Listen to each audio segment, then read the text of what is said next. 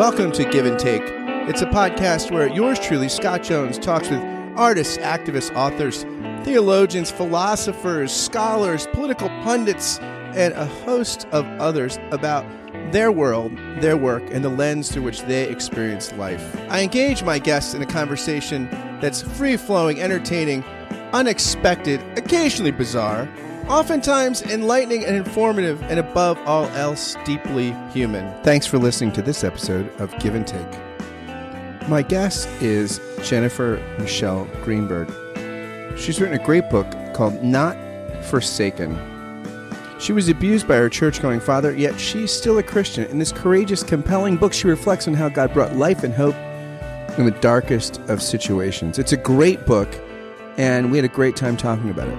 I give you Jennifer Michelle Greenberg. Jen, welcome to the podcast. Thank you so much.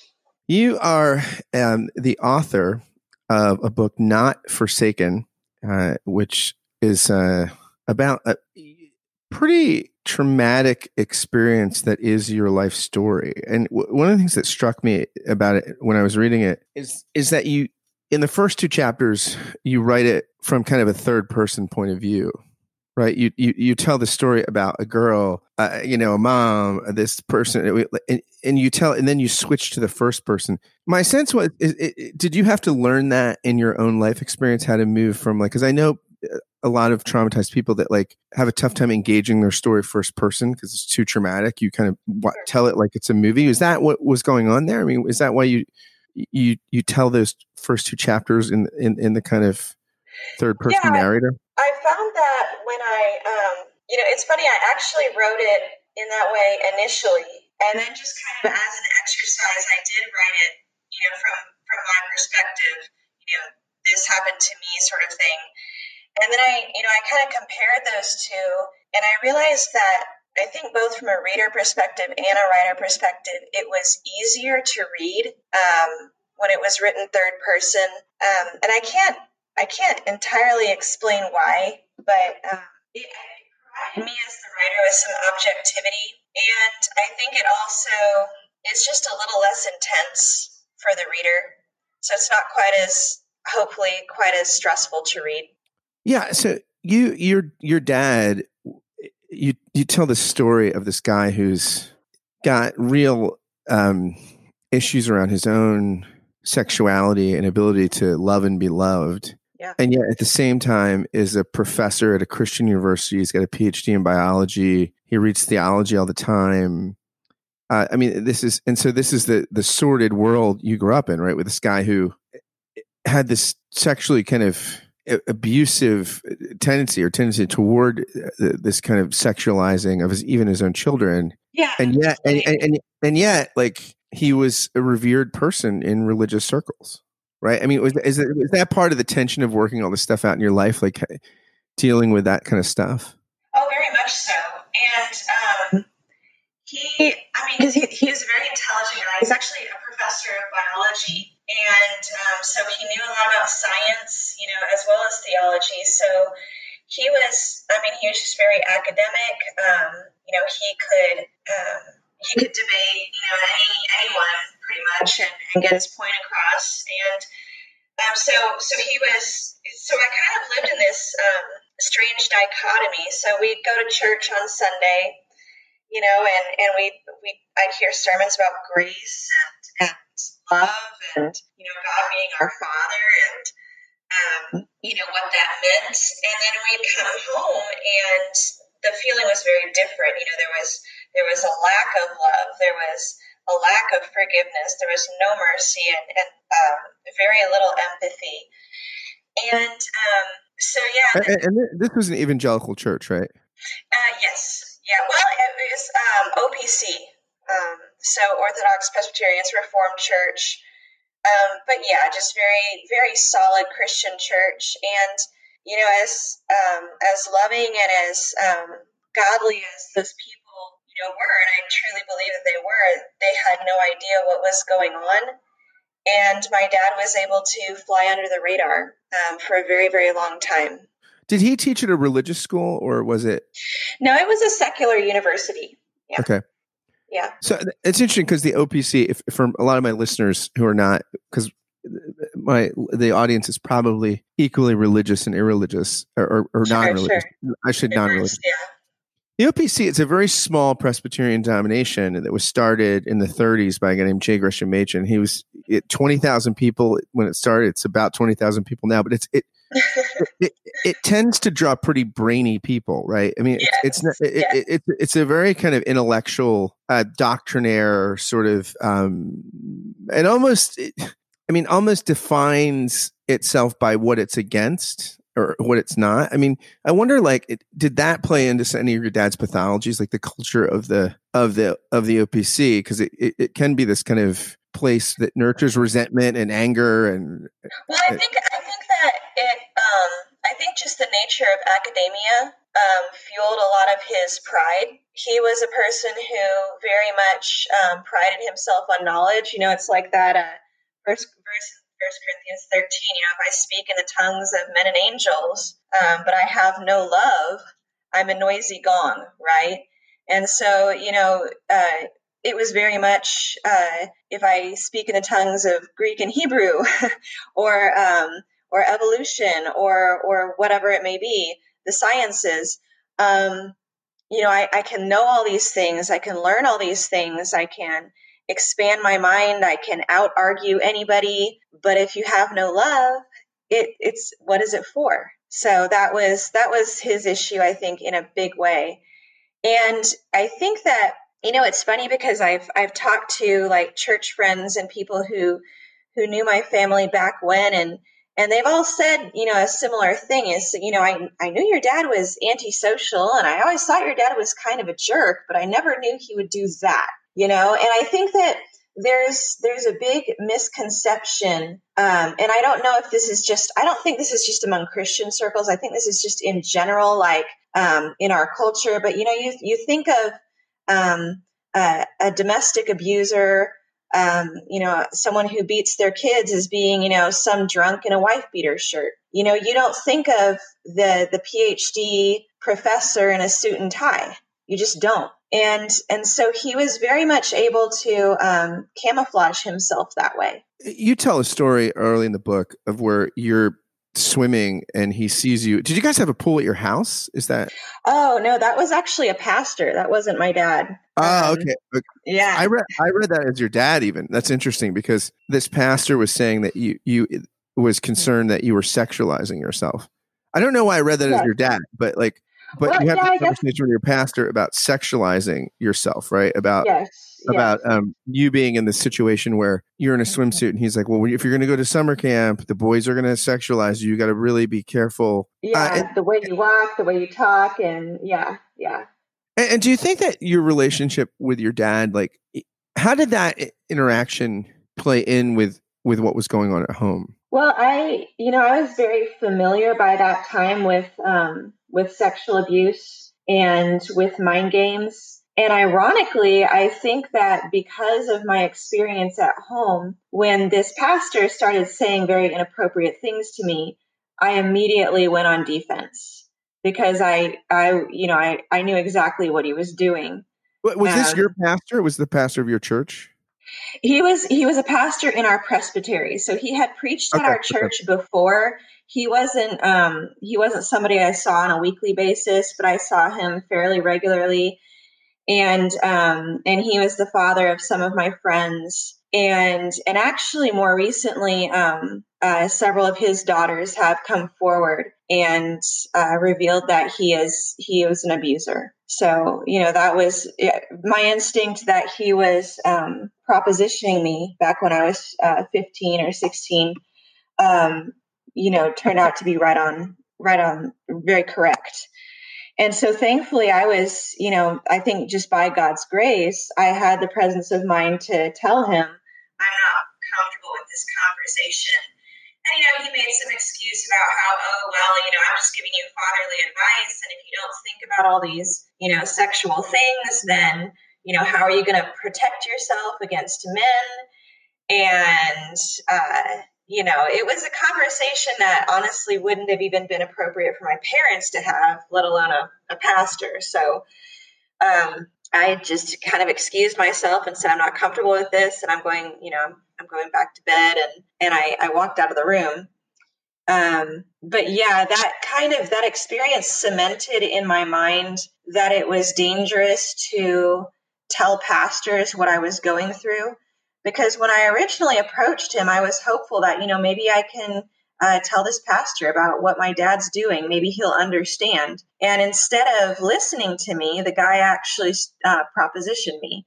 So that was, a horrible experience, and made it all the more difficult for me to report later on.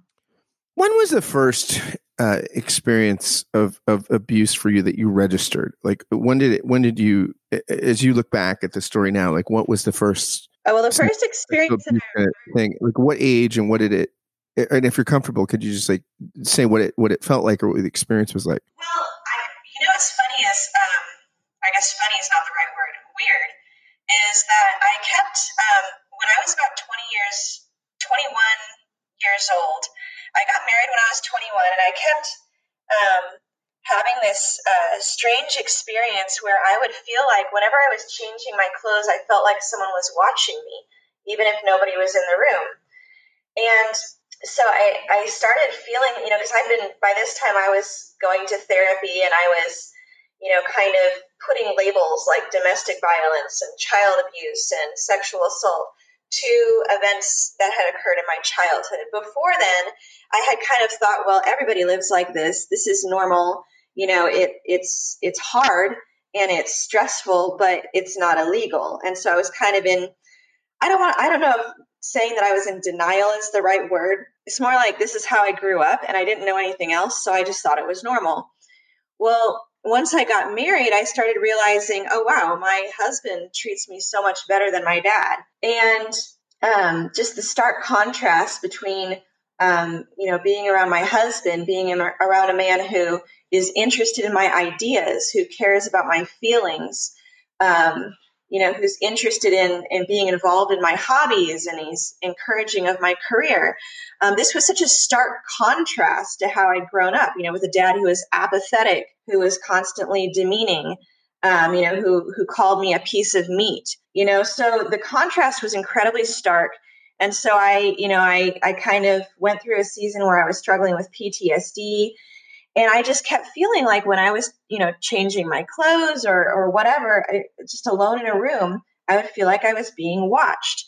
And so finally I prayed to God, and I told God, I was like, look, there's like a repressed memory that I'm sure is causing this sensation. And I need you to show me what it is that I don't remember, and show me what it is in my past that's causing me to have these feelings. And just like that, like in a flash, I remember this time when I was very, very young, and my dad was helping me, I don't remember what it was, put my shoes on or get dressed or something. And I just remember the look in his eye, and I remembered being sexually molested or assaulted. And I was just stunned. It happened, it just came back to me. And I remember you remember him touching you at that point too? Yes. Wow. So I remembered like the shoes I was wearing. I remembered the blanket on my parents' bed.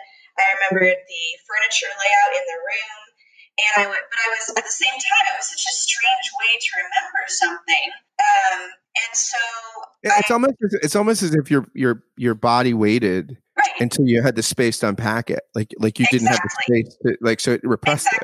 Well, it's like any childhood memory. Like, how sometimes you can be like, I don't know, like I remember one time I was eating fish sticks, and I remember this time way back at, my 6-year-old friend's birthday party way back when, and we had this conversation. It's something I hadn't thought about in decades, right? Right. But I remembered it because I was eating fish sticks, and for whatever reason, that brought up this memory. Well, I think the same kind of thing happens with flashbacks. It's not so much a freak experience. You're just remembering something you haven't thought about in a very long time.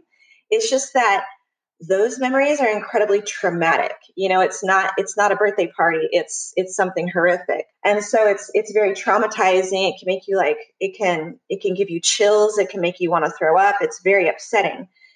And so, I told my husband about it, obviously, and he believed me. And, the next day I called my mom and I said, I had these memories, and I didn't tell her what I'd remembered right off the bat, but I said, I remember these shoes, and I described my shoes.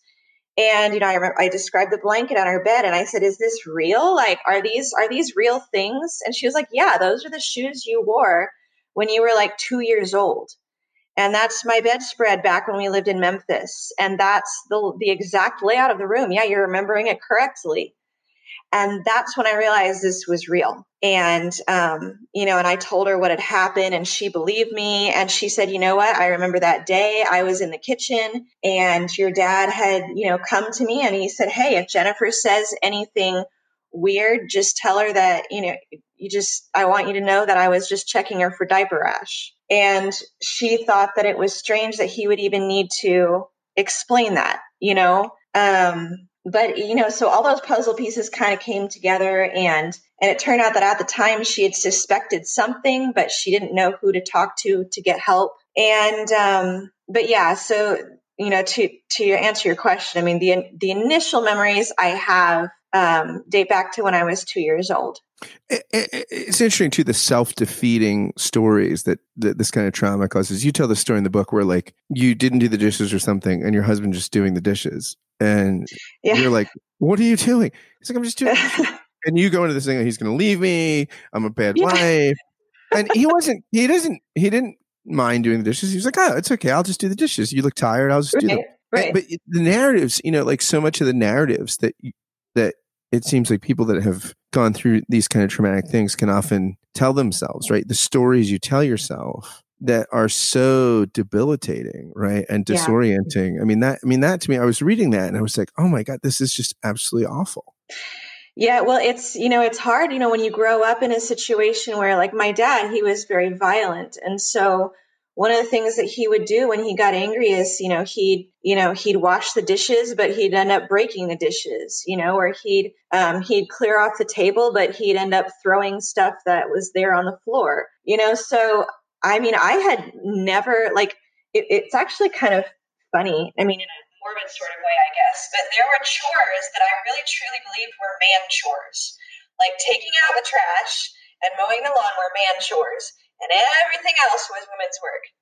And so when my husband, it's like I marry this nice, godly man who loves me and cares about me and wants to be involved in my life, and he starts mopping the floor and he starts doing the dishes. And I'm like, oh my goodness, I've failed as a wife, and, he can't possibly love me. And, I'm a failure. And so it took a long time. And he and I really worked through that together. A couple times, I clearly remember him, like one time he made dinner and and he could tell I was anxious and stressed about it. And he said, look, I'm not your dad. I'm not like him. I enjoy helping. And, so we're in this together. We're going to get through this together. It's going to be okay. And, just in case we have listeners right now who are, maybe abuse survivors or abuse victims, and they're worried, like, will I ever be able to be happy in a marriage? Will I ever be able to have a healthy relationship? I really want to encourage you that, yes, absolutely you can. And actually, because my husband was able to walk through a lot of my recovery with me, because he was able to help me heal from PTSD and go through that all with me. I'm not saying it was easy, it was really hard. But we went through that together. It was a team effort. And because of that, I think our marriage is actually a lot stronger. It strikes me that the hard thing about trauma is that, I think part of being a human being, right, is having a story. And so we have a past and we look to a future, and our present is oriented kind of by looking back and looking forward. But it seems like when you have post-traumatic stress disorder, these really traumatic experiences, that the past is the present, right? They fuse. And then there's no way to look forward because you're just caught in the feedback loop between the past and the present, which become one. And so you can't really be a storied human being anymore, right? Because you can't get past. You're still in the story. Yeah. Well, it's very much like, I liken it just to having a physical injury. Say for example, you're in a severe car accident. Well, a year, 2 years down the road, you may still have aches and pains, and you're still going to be in that place where you don't feel recovered, and you're still going through physical therapy. And emotional injuries are a lot like that. And so kind of thinking about it like that for me has really helped me a lot. I've been able to say, yes, the trauma is in the past. And I'm still, I may still be dealing with some of the pain and the repercussions of that, but it's behind me. And, and I'm not going to repeat those patterns. And I think another thing too that is really makes it difficult, at least for me personally as a child abuse survivor, is that a lot of the people in your life are abusive. You don't realize it, but a lot of them are, whether they've committed abuse themselves or whether they've covered up abuse or whether they're just in denial about what happened. I've had people in my life who saw me get thrown down the stairs. Yeah. But then later denied that I was abused. And it's just like, how do you reconcile that? How do you wrap your head around that? And how do you continue in a relationship with a person who has seen those things and who didn't intervene or who doesn't acknowledge that it was wrong? So there's a lot of disconnect and a lot of dysfunction that, I really had to cut quite a few people out of my life and just kind of like really humble myself too. And, there have been a couple times when, I've had friends or people who I thought were my friends, and Jason just told me, look, that person isn't, I don't know what's up with them, but they're not quite normal. And I just really think, you shouldn't trust them. And, kind of allowing him to, because I'm not, at many times in my life, I haven't been able to gauge what's normal, what's healthy. So that's been a real struggle. And something I've really been growing through. Yeah. It strikes me too that if you're in the Orthodox Presbyterian Church, that's a really niche-y religious subculture. Yeah. So like, it's not like being at some big generic megachurch where you can just find a new big. You can't disappear in the crowd. No, everybody knows everybody. These people know each other and they write blog posts, and there's this, Lee Irons versus this guy and this guy. Like I know, yep. Charlie, the Dennison brothers. And I know some of these people, right? I mean, I just interacted with some.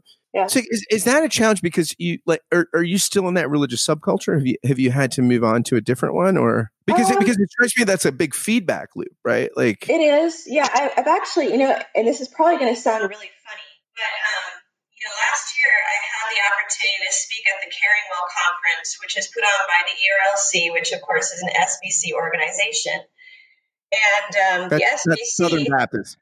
Right, exactly. Southern Baptist, yes. Exactly. If you're listening from Brooklyn, New York, or LA, that's the Southern Baptist convention. So, and they've been in the news a lot, unfortunately, because there has been a lot of sexual abuse in some of the churches.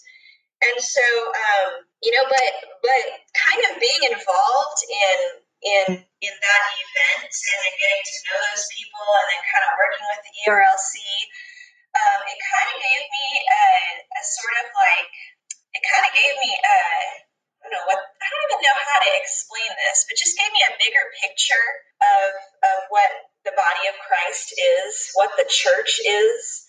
To be able to get out of, as you called it, my little niche of the OPC and meet new people and talk to different, Christians from different denominations. And, I experienced a lot of that too, also while writing my book, because obviously my publisher, The Good Book, is based in London, or at least my editor is.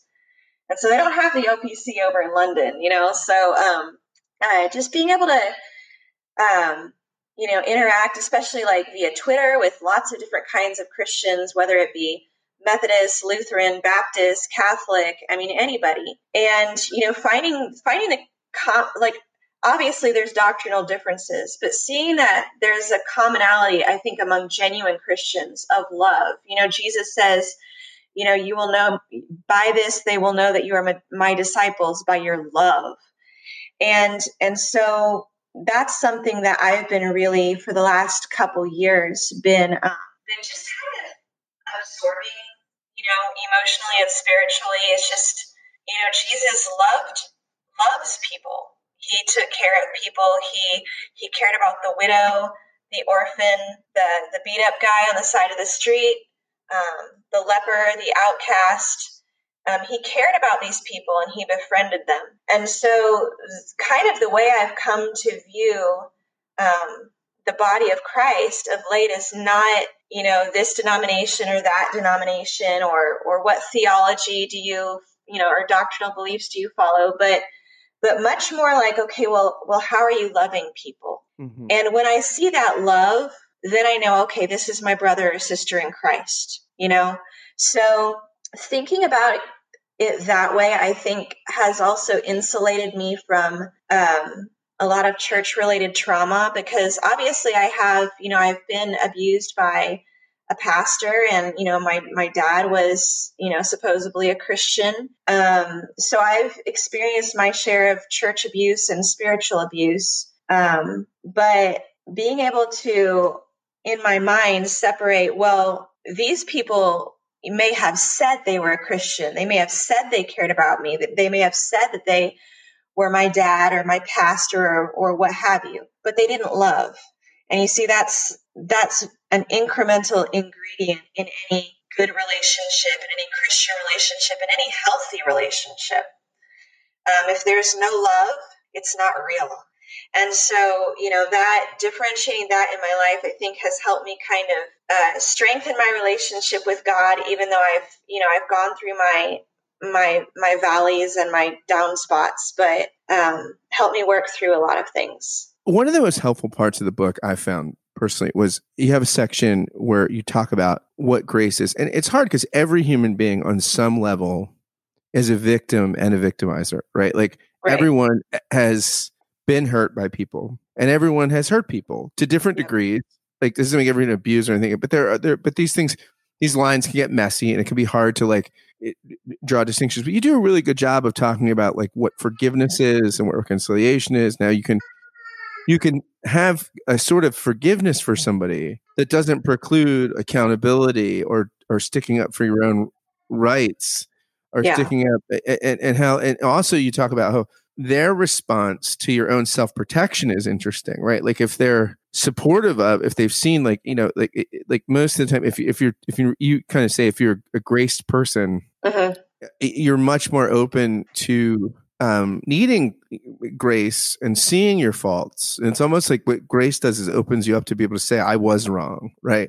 And exactly. And then the further you are from grace, the more you're caught up in self-justification, right? And self-defense and these things. And you have this very interesting catalog, right? Of and you even talk about your dad, like, hey, look, like there's a kind of forgiveness that you have for him, but you're not reconciled, right.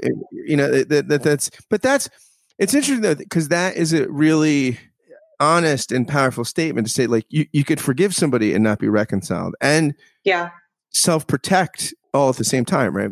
Yeah, absolutely. And it's funny. One of my friends once told me, I was struggling with this idea with people telling me, oh, you need to be reconciled, with your dad. You need to be reconciled with, all these people who have hurt you. And she said, look, Jen, God's not even reconciled with everybody, not even God. There are people who hate God and they choose to hate God and they're not reconciled with God.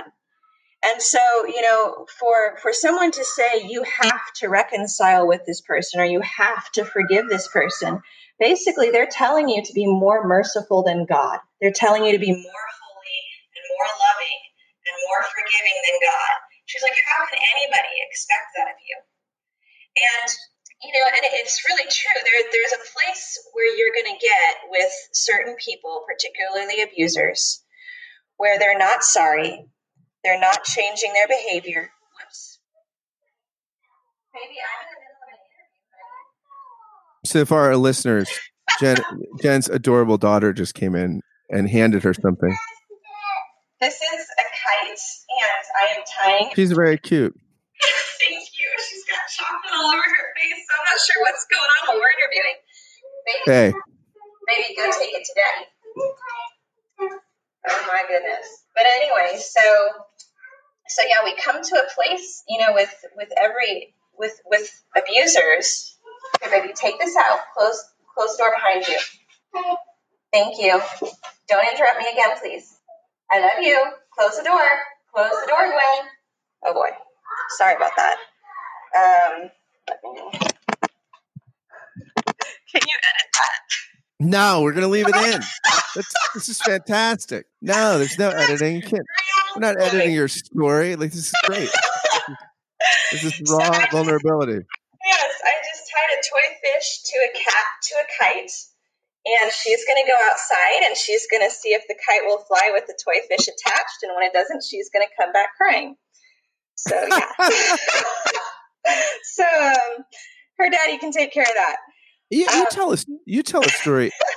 As I recall reading your book, like, it seems like your dad almost, it was like a suicide attempt. He cut his own arm to say, like, I love you this much, and like to say, like, I mean, it was around a birthday, your sister's birthday or something, and he cuts his arms, and it's this awful thing. Like, it was terrible.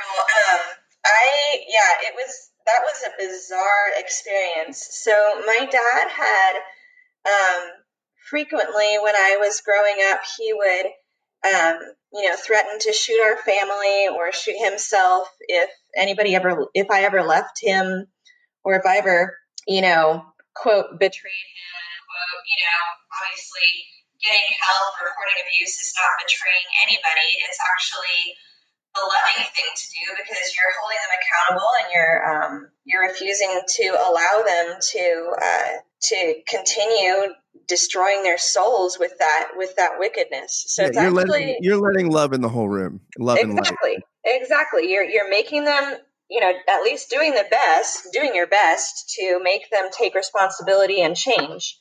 And that is a very loving thing to do.